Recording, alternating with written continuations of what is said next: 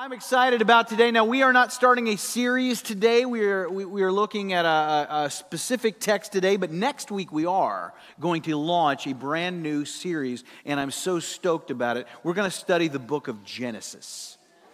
And we are starting next week. Not going to go straight through. We're going to break it up so you get a little break in there and we can look at some other texts. But we are going to work through the book of Genesis in the coming year or maybe more. But I'm very excited about that. But today we're going to look at a word that God has for us in 1 Peter chapter 2. 1 Peter chapter 2.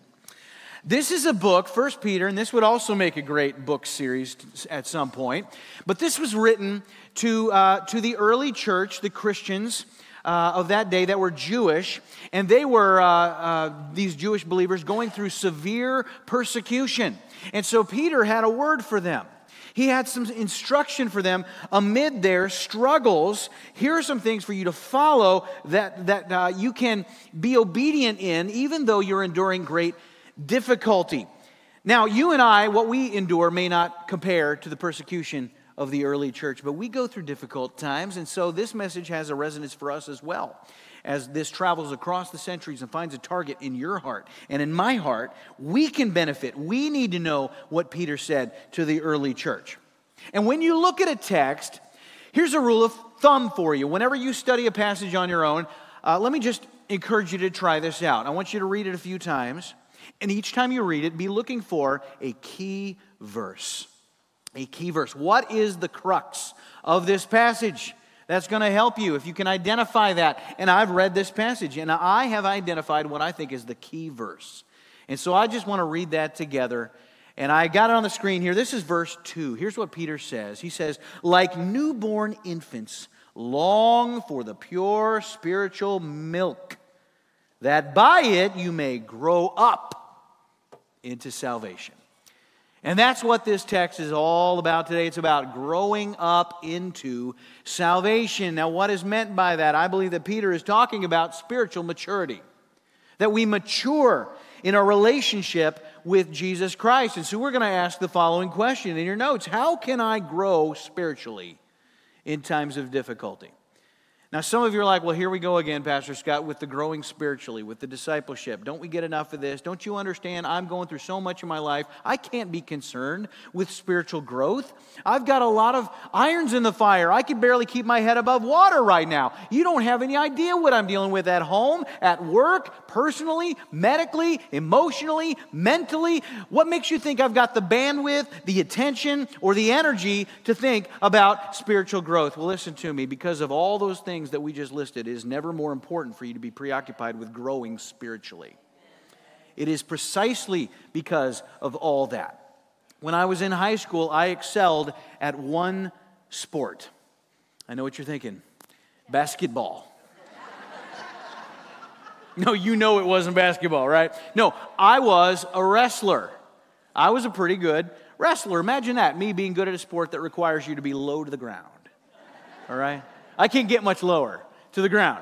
But I was a wrestler, but by the time I was a senior in high school, there was a goal that was left unachieved. I had never won the state wrestling tournament. I'd won region a couple of times. I'd done well in conference. I was ranked in the state, but I'd never won state. And so that became my goal. And so my dad and I, we started to prepare for the accomplishment of that goal my senior year. And so the summer leading up to my senior year, my dad sent me to the wrestling camp at Oklahoma State University. They had a historic wrestling program there, still do. I went down there. I got to meet their collegiate wrestlers, some of them national champions. I got to meet some Olympians.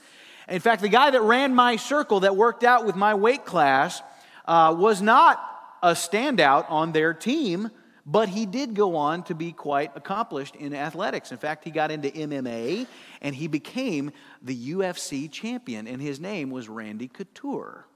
I don't know if there's any MMA fans in here, but you know who Randy Couture was. Well, I got to meet Randy Couture before he was Randy Couture. He had a mullet back then, for crying out loud. And I had a great experience doing that. And so it all led up to my senior year, first match of the year. I'm in Sioux City, Iowa. I set foot on that mat. I face off with my opponent. Whistle blows. I wrestle real well for the first period. Second period comes. coin toss, I win, I choose down because I want to get the escape, a reversal, something, and I get down in my base position, whistle blows, I explode out of that base, I plant my foot, my goal is to peel his fingers away from my waist, turn out and face him. That's what you're supposed to do, except I was wearing brand new wrestling shoes, and the traction was so good when I planted my foot, my body moved, my foot stayed right there. And this guy brought me down hard to the mat. And what ended up happening is my right foot came all the way up and met my right hip. Back like that. And I kid you not, I heard a pop. And then the gym heard a shriek from me. And a place went silent. And I had to forfeit. They carted me off of that mat. I was in that locker room with ice on my knee the rest of the night. I didn't know what had happened, but I had, in fact, torn my anterior cruciate ligament. And I didn't know that until the next morning when my dad took me to the doctor. And the doctor said, well, I think I know what happened here, but we're going to put a syringe in, draw some fluid. If it's clear, it's probably a sprain. He'll wrestle again. If it's bloody, he's going to need surgery, and his career's over. And I just laid my head back and I closed my eyes and I waited. And I knew what the outcome was because I heard my dad, as he drew that fluid, I heard my dad go, oh, dear God, Because dads take this harder than the sons, I promise you. And so I knew my wrestling days were done, but my journey was just getting started. I ended up, after surgery, I was in that hospital room, and every day, this perky and annoying nurse would come in there and she'd go, okay, it's time for rehab. And I thought to myself, lady, rehab is the dead last thing that I want to be doing. Number one, you're annoying. Number two, I don't feel like doing rehab right now. I'm in pain. I'm tired. I got all these drugs. I'm woozy. I just want to go back to sleep. And number three, I'm depressed. I'm going through the death of a dream here, okay? Just leave me alone. I just want people to leave me alone. But you know what? It was absolutely vital that I do rehab. Because of everything that I just said. All of my emotional, physical stuff that I had going on required me to do the work and to grow and develop my knee.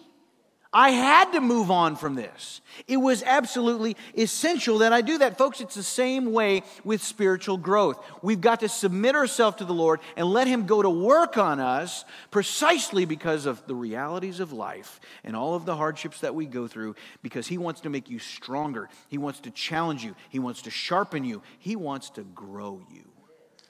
And folks, it's time to grow up. It's time we all grow up. Pray with me. Heavenly Father, I ask your blessing upon our time in the Word today, and we come expecting something, God. We come expecting you to do a work in our life, and we pray this in Jesus' name. Amen. Amen. Peter is going to give us here 4 keys to spiritual maturity.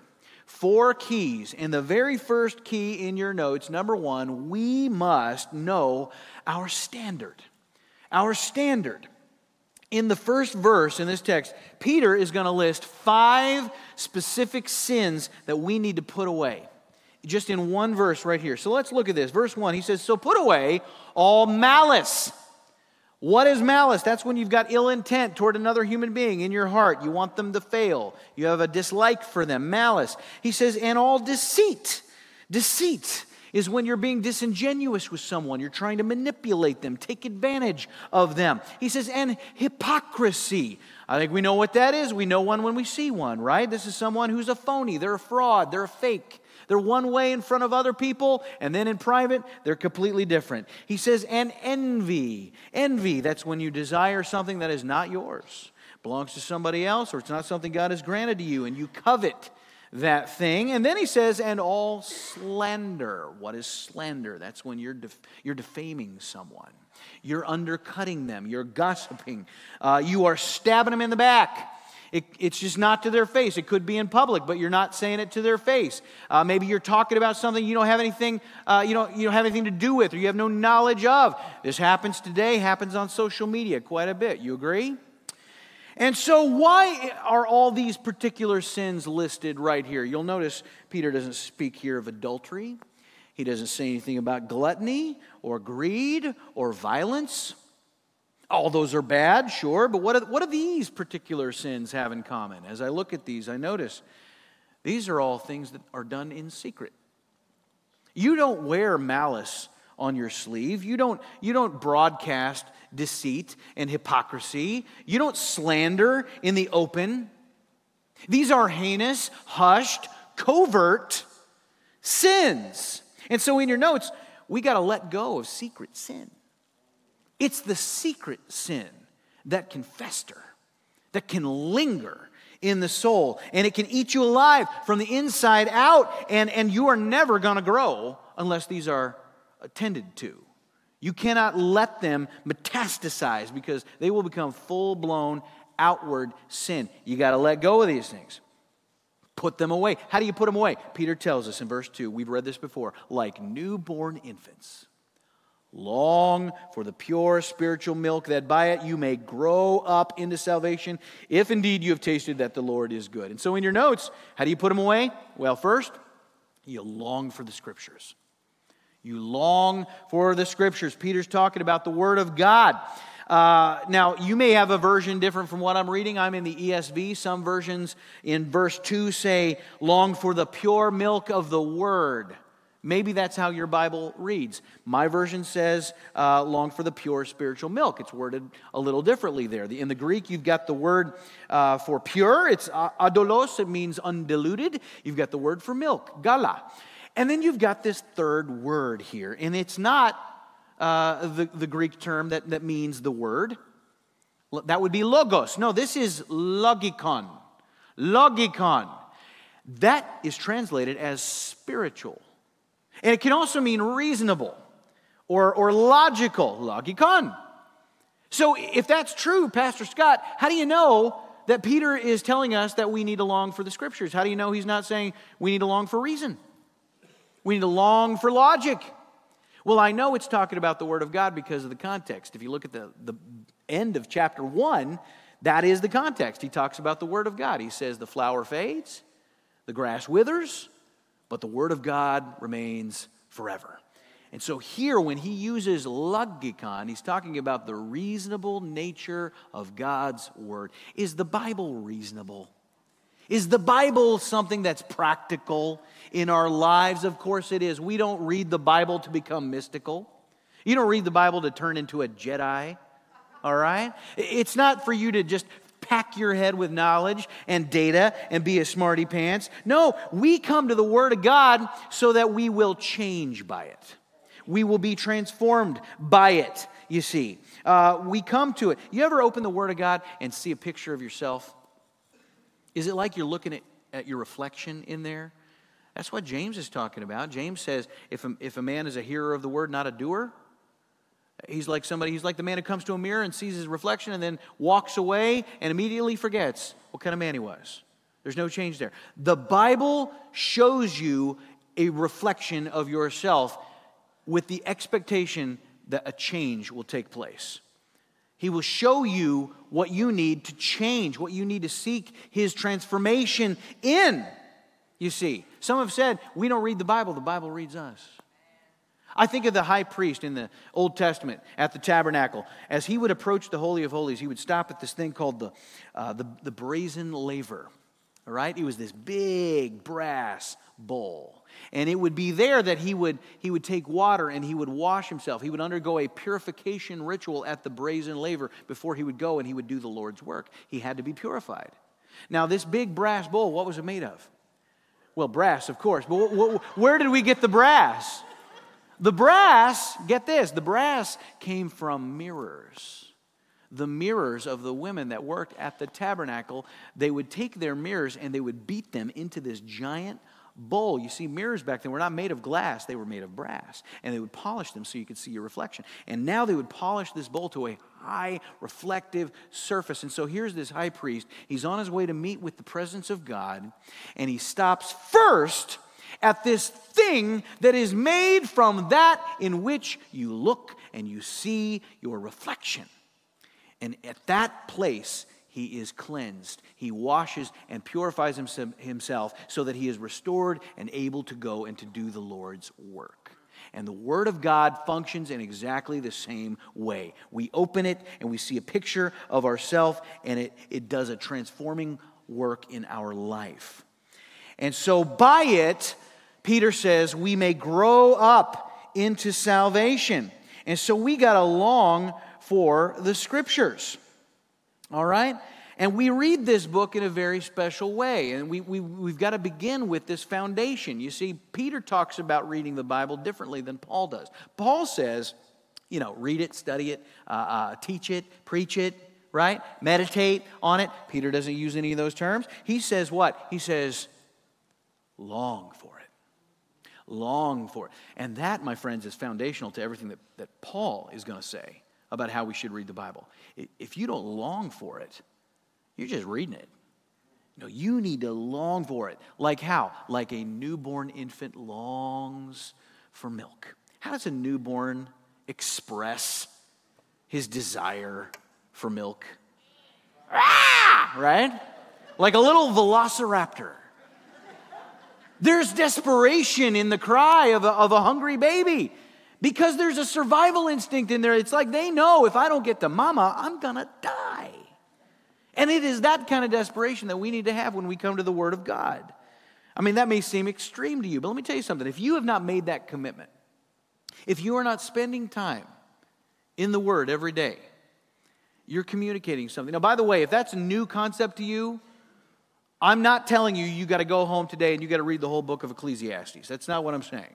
All right? Start small. Make a commitment. I'm going to read 6 verses a day. I'm going to do a chapter a week, whatever it is. But get started. Make a commitment, because if you have not made a commitment like that, you're communicating something by your action or your lack of action. What are you saying? You're saying that you have more faith in your own ability to navigate life than you do in God.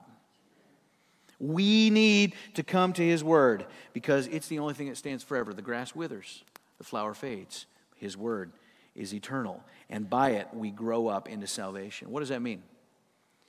What do you mean, Pastor Scott, that I have to grow up into salvation? Am I not saved? Did He not save me? Am I not already saved? Do I need to keep growing in order to stay saved? No, it's a matter of your identity. You see, when you trusted Christ, you were born again. You were saved. But there's a process of sanctification. My son has been with us all summer long. He goes back to college at the end of the week. And I know, oh. And we had some friends over at the house, and they'd never met him, didn't know him, didn't know what he looked like. And they saw him. They said, now, who's this young man? And we said, well, this is our son. And he was standing next to me, and they go, wow, you're big. And he'd never been told that before, but it's because he was standing next to me, And I said, see, son, you just need to come home and hang with Dad. Then you'll be Mr. Big Time. And so I remember when he was not big, though. I remember when he was younger. And, he would get my hand-me-downs, right? Now I get the hand-me-ups. But I recall sometimes I would give him, say, a jacket or something like that, and it was too big for him. But we had every expectation he was eventually going to fill that thing out. And it would fit him perfectly. But I gave it to him. It was my gift, a gift from his father that didn't quite fit him yet. But it was his, and it came from his father. And one day, he would fill it out, and it fit just like a glove. And that is how salvation works. You receive it, it's a gift from your Father. And He has an intent and an expectation that you're going to grow and you're going to fill out that identity that you now have in Jesus Christ. All right? So that's your number one thing, is know your standard. Number 2 in your notes, we've got to establish our foundation. Establish our foundation. He goes on in verse 4. He says, as you come to Him, a living stone rejected by men in the sight of God, chosen and precious. You come to Him. I want you to underline the word come. You come to Him. To be able to do that is an amazing concept, especially to this audience, because these Christians are Jews. They're ethnically Jewish. And so in your notes, what does this mean? This means that through Christ, we approach God. What an incredible thing. Every Jew, what they understood about the temple is that only the select few could go into that Holy of Holies. It was the high priest. You had to meet specific qualifications. You had to be the elite to enter into that place where they believed that the presence of God was manifest. And the whole Old Testament is replete with the idea that no one can look upon God. And that's why when he appears to Elijah and Moses, it's in a limited fashion, you see. And so the people, the populace always needed an intermediary. It always had to be the high priest that communicates on their behalf to God. And the language that Peter uses here, he says, you come to him. And the means that we use to come to him is Jesus Christ. He is our access point, and he is the only way. This says that God sees him as chosen and precious.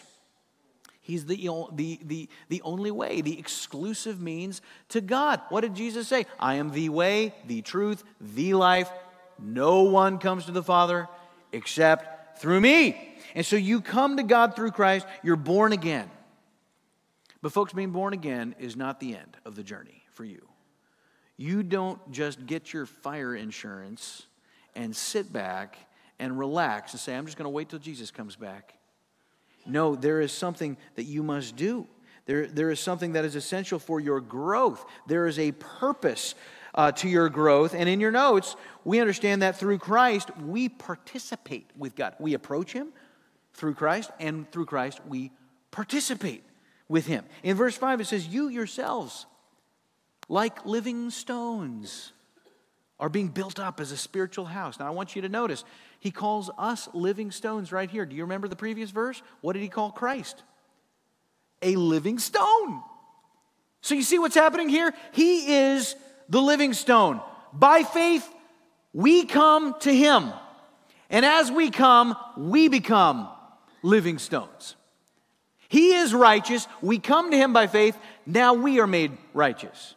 He is holy. We come by faith. Now we are seen and declared as holy. And so you become like him. When you come by faith, you become spiritually similar to him. And as living stones, we participate because we're being built up into a spiritual house, it says. And that word house is very, very significant because the Jew understood that word. They equated the word house with the temple. They called that the house of God. That was the place where God's presence dwelled. And so now we are being built up. We are living stones. And by those stones, a house is built. And so there is a paradigm shift being presented by Peter right here. That the dwelling place of God is no longer going to be made of brick and mortar. It's going to be made of people.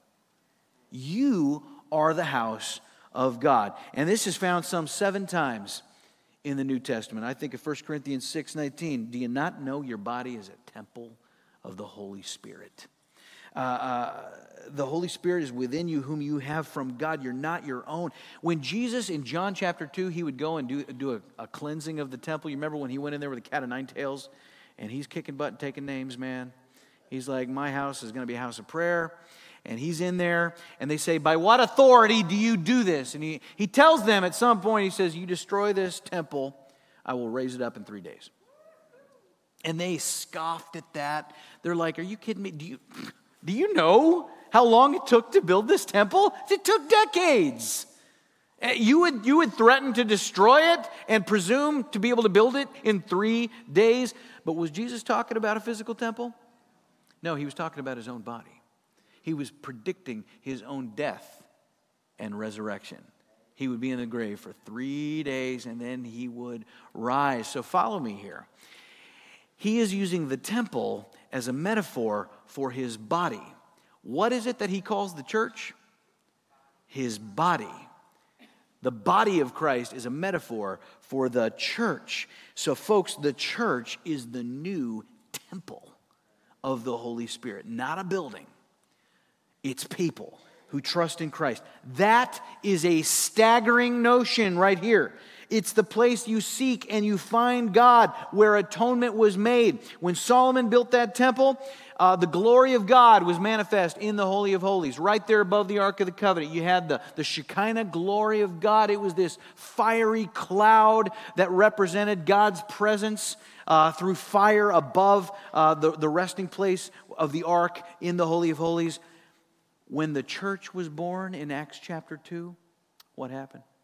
You got those disciples, they're in the upper room. Holy Spirit comes, indwells them. And what appears above them? tongues of fire. And that is indicative of us. We are now the temple.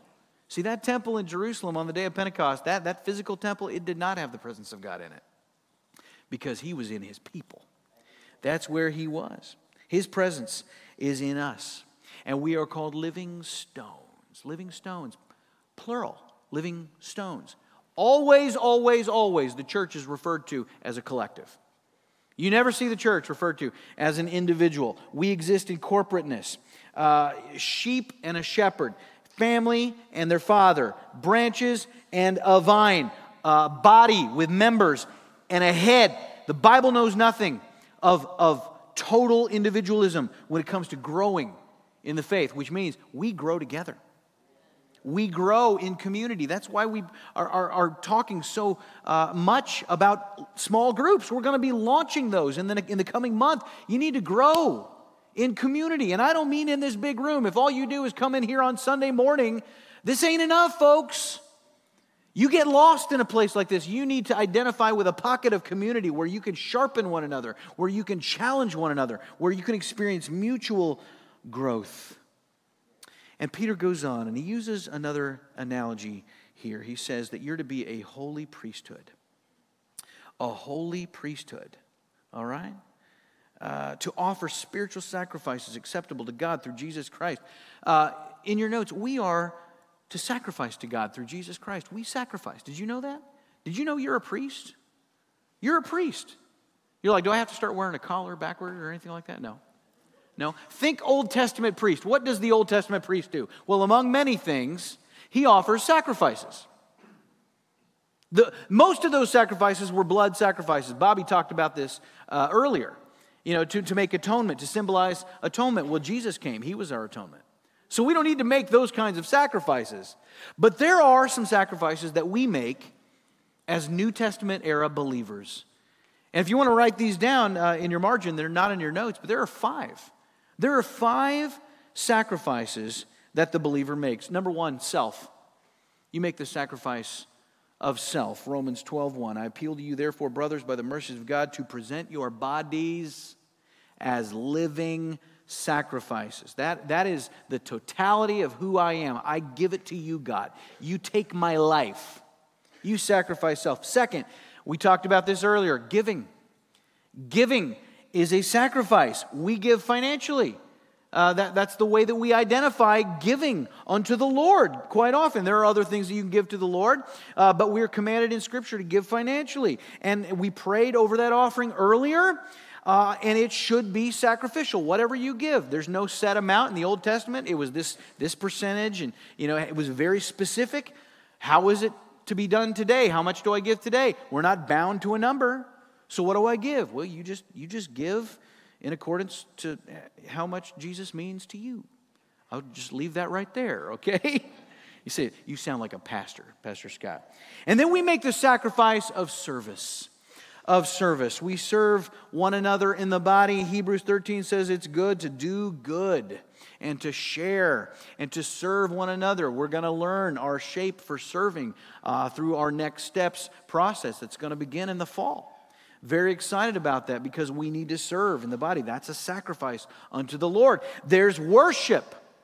You sacrifice through worship. That's what we're doing. When these members of this team come up and they lead us in praise and we sing, the fruit of our lips gives praise to His name, and that is a sacrifice. Is that how you see it? How would it change your participation level in worship if you saw it as a sacrifice? If you understood, I'm not here to be entertained. I'm not here to entertain others. I am here to offer a sacrifice. It might change the way that we worship together. And then number 5, you got the sacrifice of souls.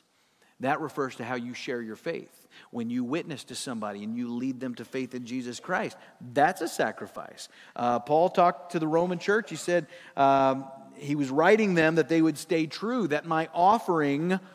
This is how Paul talked about them, that my offering of the Gentiles might become acceptable, pleasing by the Holy Spirit. He saw those whom he had led to faith in Christ as an offering to the Lord. When you lead someone to Jesus, you say, Lord, take this life that has just been born again and use it to your glory for your name's purpose.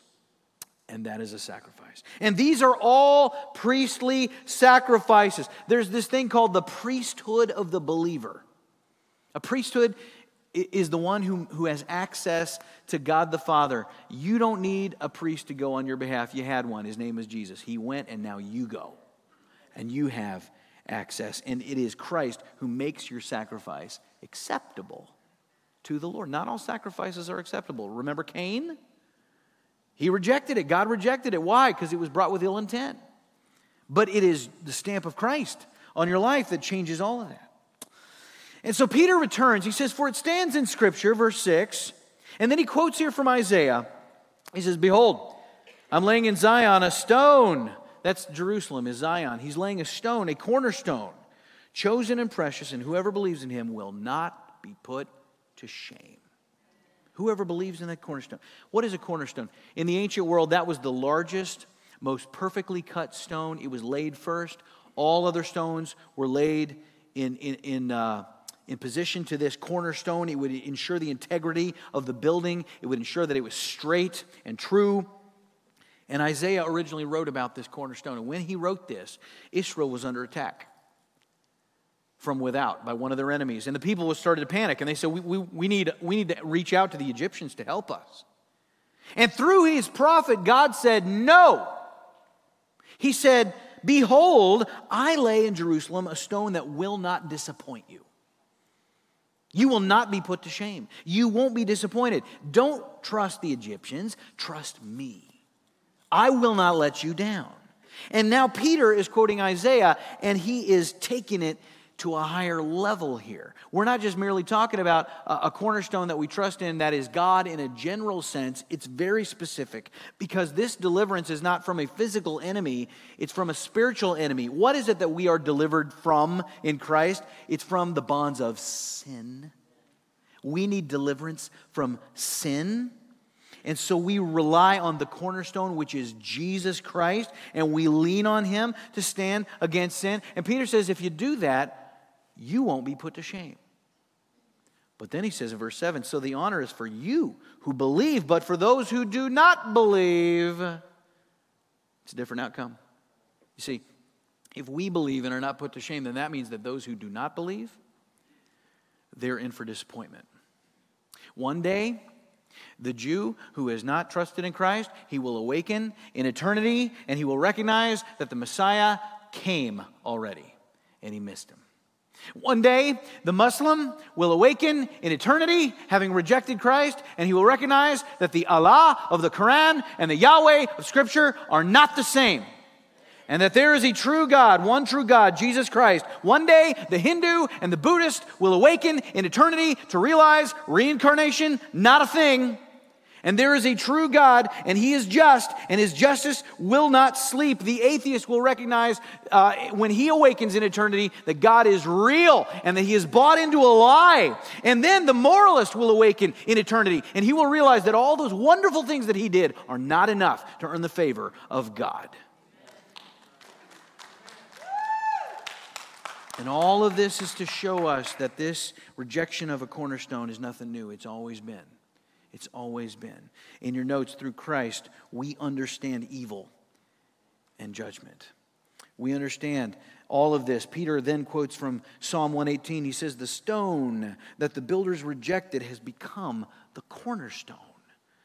And he quotes from Isaiah again. In verse 8, he says, "A stone of stumbling and a rock of offense." Incidentally, he's quoting from the Old Testament left and right here. Are we to ignore the Old Testament? Peter didn't. Jesus didn't. Paul doesn't. And nor should we. He says there's a stone of stumbling and a rock of offense, and they stumble because they disobey the word as they were destined to do. And we can read this and calmly understand that man is inherently wicked. And has been since the fall. And this is not new. It has been and it always will be until Christ comes and sets things right. And we're reminded of this anytime we are rejected for our faith. Has anybody ever rejected you for your faith? You ever share your faith with somebody who's been rejected? Well, if you haven't, you need to open your mouth a little bit more. Okay? I hope we all do that. I hope you have been rejected, because it means that you're opening your mouth and you're talking about Jesus. Because if you do that, you will experience rejection. And that's life. That is expected. Jesus told us that this would be the way it would be. He said to his disciples in John 15, if the world hates you, know it hated me before it hated you. In Luke, he says the one who rejects you rejects me. But he says, but the one who hears you, hears me. And then number 3 in your notes, we've got to cherish our position.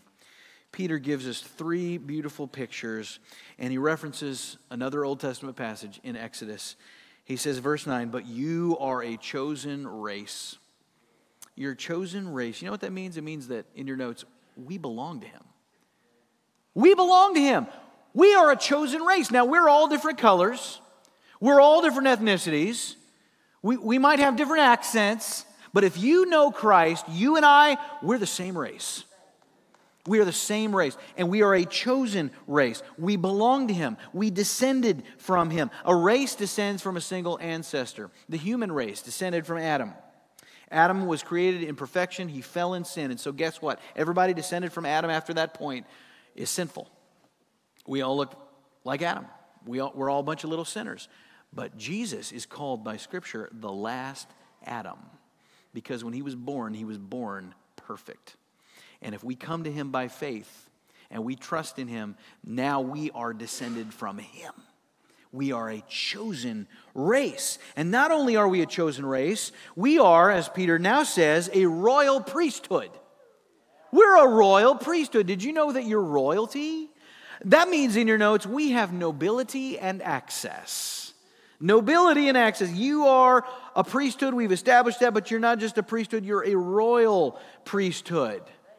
And you don't just have access. You've got access because of your nobility.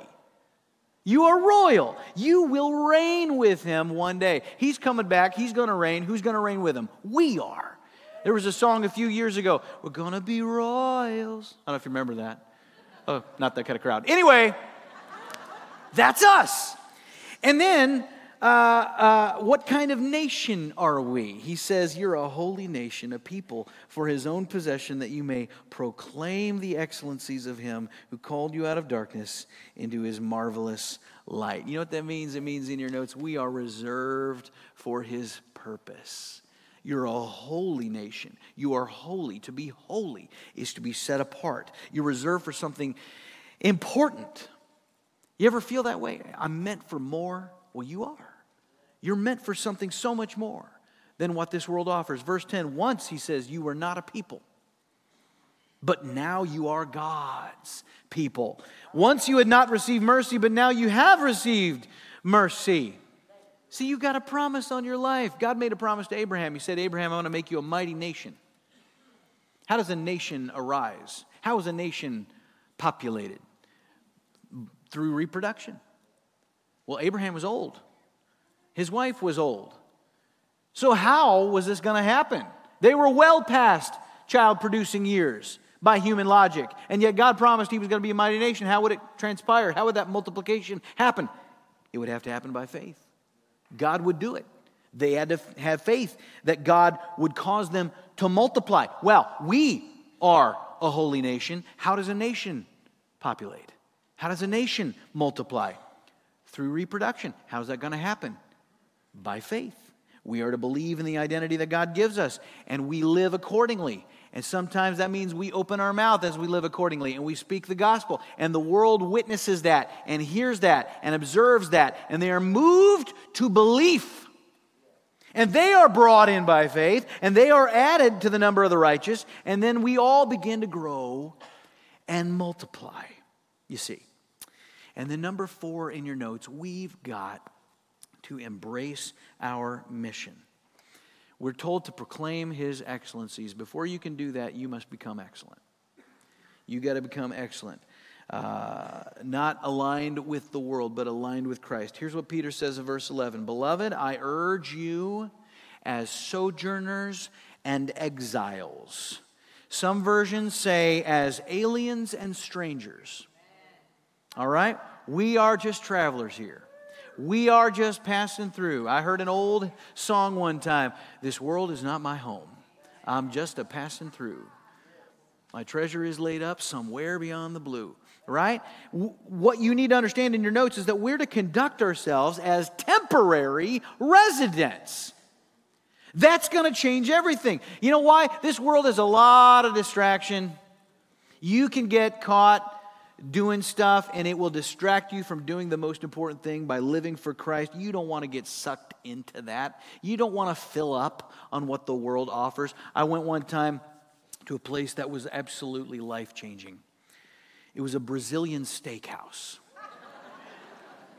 I realize we're not in heaven yet, but if that's not a foretaste, I don't know what is, all right? You ever been? They call them a churrascaria, right? And you go in there. And the first thing I saw, my first time, I saw this salad bar that seemed to stretch for a mile. And they had all this, it was salad bar. No, this was like, it was just a jungle of delectable awesomeness. And there was stuff on there I had never seen before. And it looked amazing. And I'm piling it onto my plate. And then a guy comes up and he goes, don't fill up here.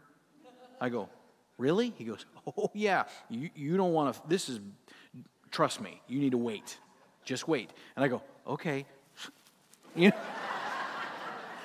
And I went to my table and I sat down. And at my place on the table there was a little disc. And on one side it was red, and on the other side it was green.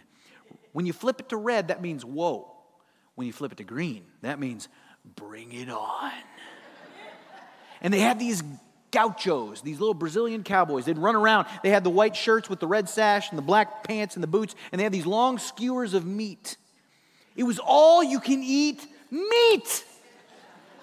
And they'd come over to your table, and you flipped it to green, and they see the green, and they go, and they show you the meat. And there's like all kinds of cuts, man. There's top sirloin, bottom sirloin, filet mignon wrapped in bacon.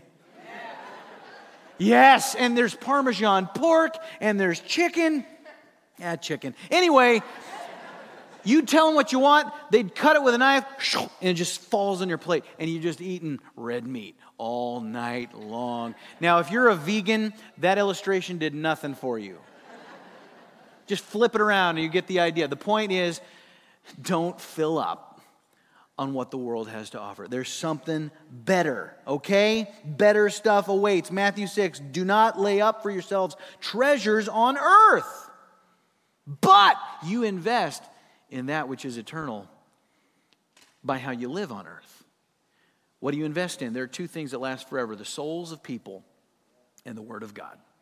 When you invest in those two things, you are laying up treasures in heaven. And then in your notes, we've got to conduct ourselves as a protection. Verse 11 goes on. It says, abstain from the passions of the flesh, which wage war against your soul. Peter says, abstain. Don't engage with fleshly desires. Our souls have been converted to Christ, but we're still walking around in this bag of meat, this tainted house that we live in on this earth, the body of death, Paul calls it. The old man, the old flesh, the sinful flesh. And it wages war against the soul. It wants to take you down. It wants to destroy your testimony. It is susceptible. And Paul says, don't give in. Don't give in. You rely not on the flesh, but on the Spirit. And there's a struggle. We are to struggle. I used to lead a young adults Bible study. And periodically we'd have Q&A. And they would submit questions, and they'd be anonymous. We've kind of done some of that here. And some of these questions that these young adults would submit were very, very honest questions. I remember one. It says, why does God allow me to struggle with lust? Does He want me to sin? I appreciated the honesty of that question. I really did. And the answer that I gave was, no, God does not want you to sin, but He's perfectly fine with you struggling. He's okay. In fact, the struggle is necessary. You must struggle. It's part of the reality of the Christian life, and it's essential to your growth. You abstain and you struggle by the power of the Spirit, not just by human effort. And the word abstain is an important word because we are intended to struggle. We're not intended to sin, but He expects us to struggle because of the reality of our dual nature. And anybody who tells you they don't struggle is a liar. Everybody struggles. We all go through it. Nobody said it would be easy. And in your notes, we've also got to conduct ourselves as a testimony. A testimony. Verse 12, he says, keep your conduct among the Gentiles honorable, so that when they speak against you as evildoers, they may see your good deeds and glorify God on the day of visitation. Folks, this is what it's all about. That as we struggle, but we don't fall, we don't sin, right? We trust the Lord, and we represent Him faithfully as much as possible. We're not perfect. We're going to mess up. But we keep relying on Him. And as the world observes this, they are impacted and they're brought to a place of conversion. Here's a parting thought for you today. Before we can proclaim the excellencies of God, His excellencies need to be integral to us. You need an integrity between what you say and what you do. Your life has to back up your faith. Matthew 5:16, in the same way, let your light shine before others so that they may see your good works and give glory to your Father who is in heaven. Long ago, there was a missionary named Stanley Jones in the country of India. And while there, he befriended Mahatma Gandhi, the famous Indian leader. And he said to him, he asked him a question. He said, "Sir, what would it take for Christianity to take root in India?" He asked Gandhi this. What would it take for Christianity to take root here in India? And Gandhi replied, "I would suggest, first of all, that all you Christians, missionaries and all, would begin to live more like Jesus Christ." Think about that. Here's this Hindu who recognizes that the church doesn't look a whole lot like Jesus. Even he can see that. But oh, if it did, that would make all the difference. We got to grow up. Let's pray. Heavenly Father, I come to you as one who needs constant growth. And I just want to say to you now that I want to offer myself to you, God. That you would take me, that you would sharpen me, shape me, mold me, make me more like Jesus. That's the prayer of my heart, God. I pray the same for everybody in this room. On our own strength, we are weak. We are sinful. We're prone to all those sins that Peter lists at the beginning of this passage, God. But by your power, we come. We are made acceptable. And we may then put away that which defines us in the eyes of the world. And I pray your blessing upon this church. How I love this church, God. How I desire to see your great commission fulfilled in their lives and through them as they make disciples. And I pray your blessing upon them all. In Jesus' name, amen. Amen.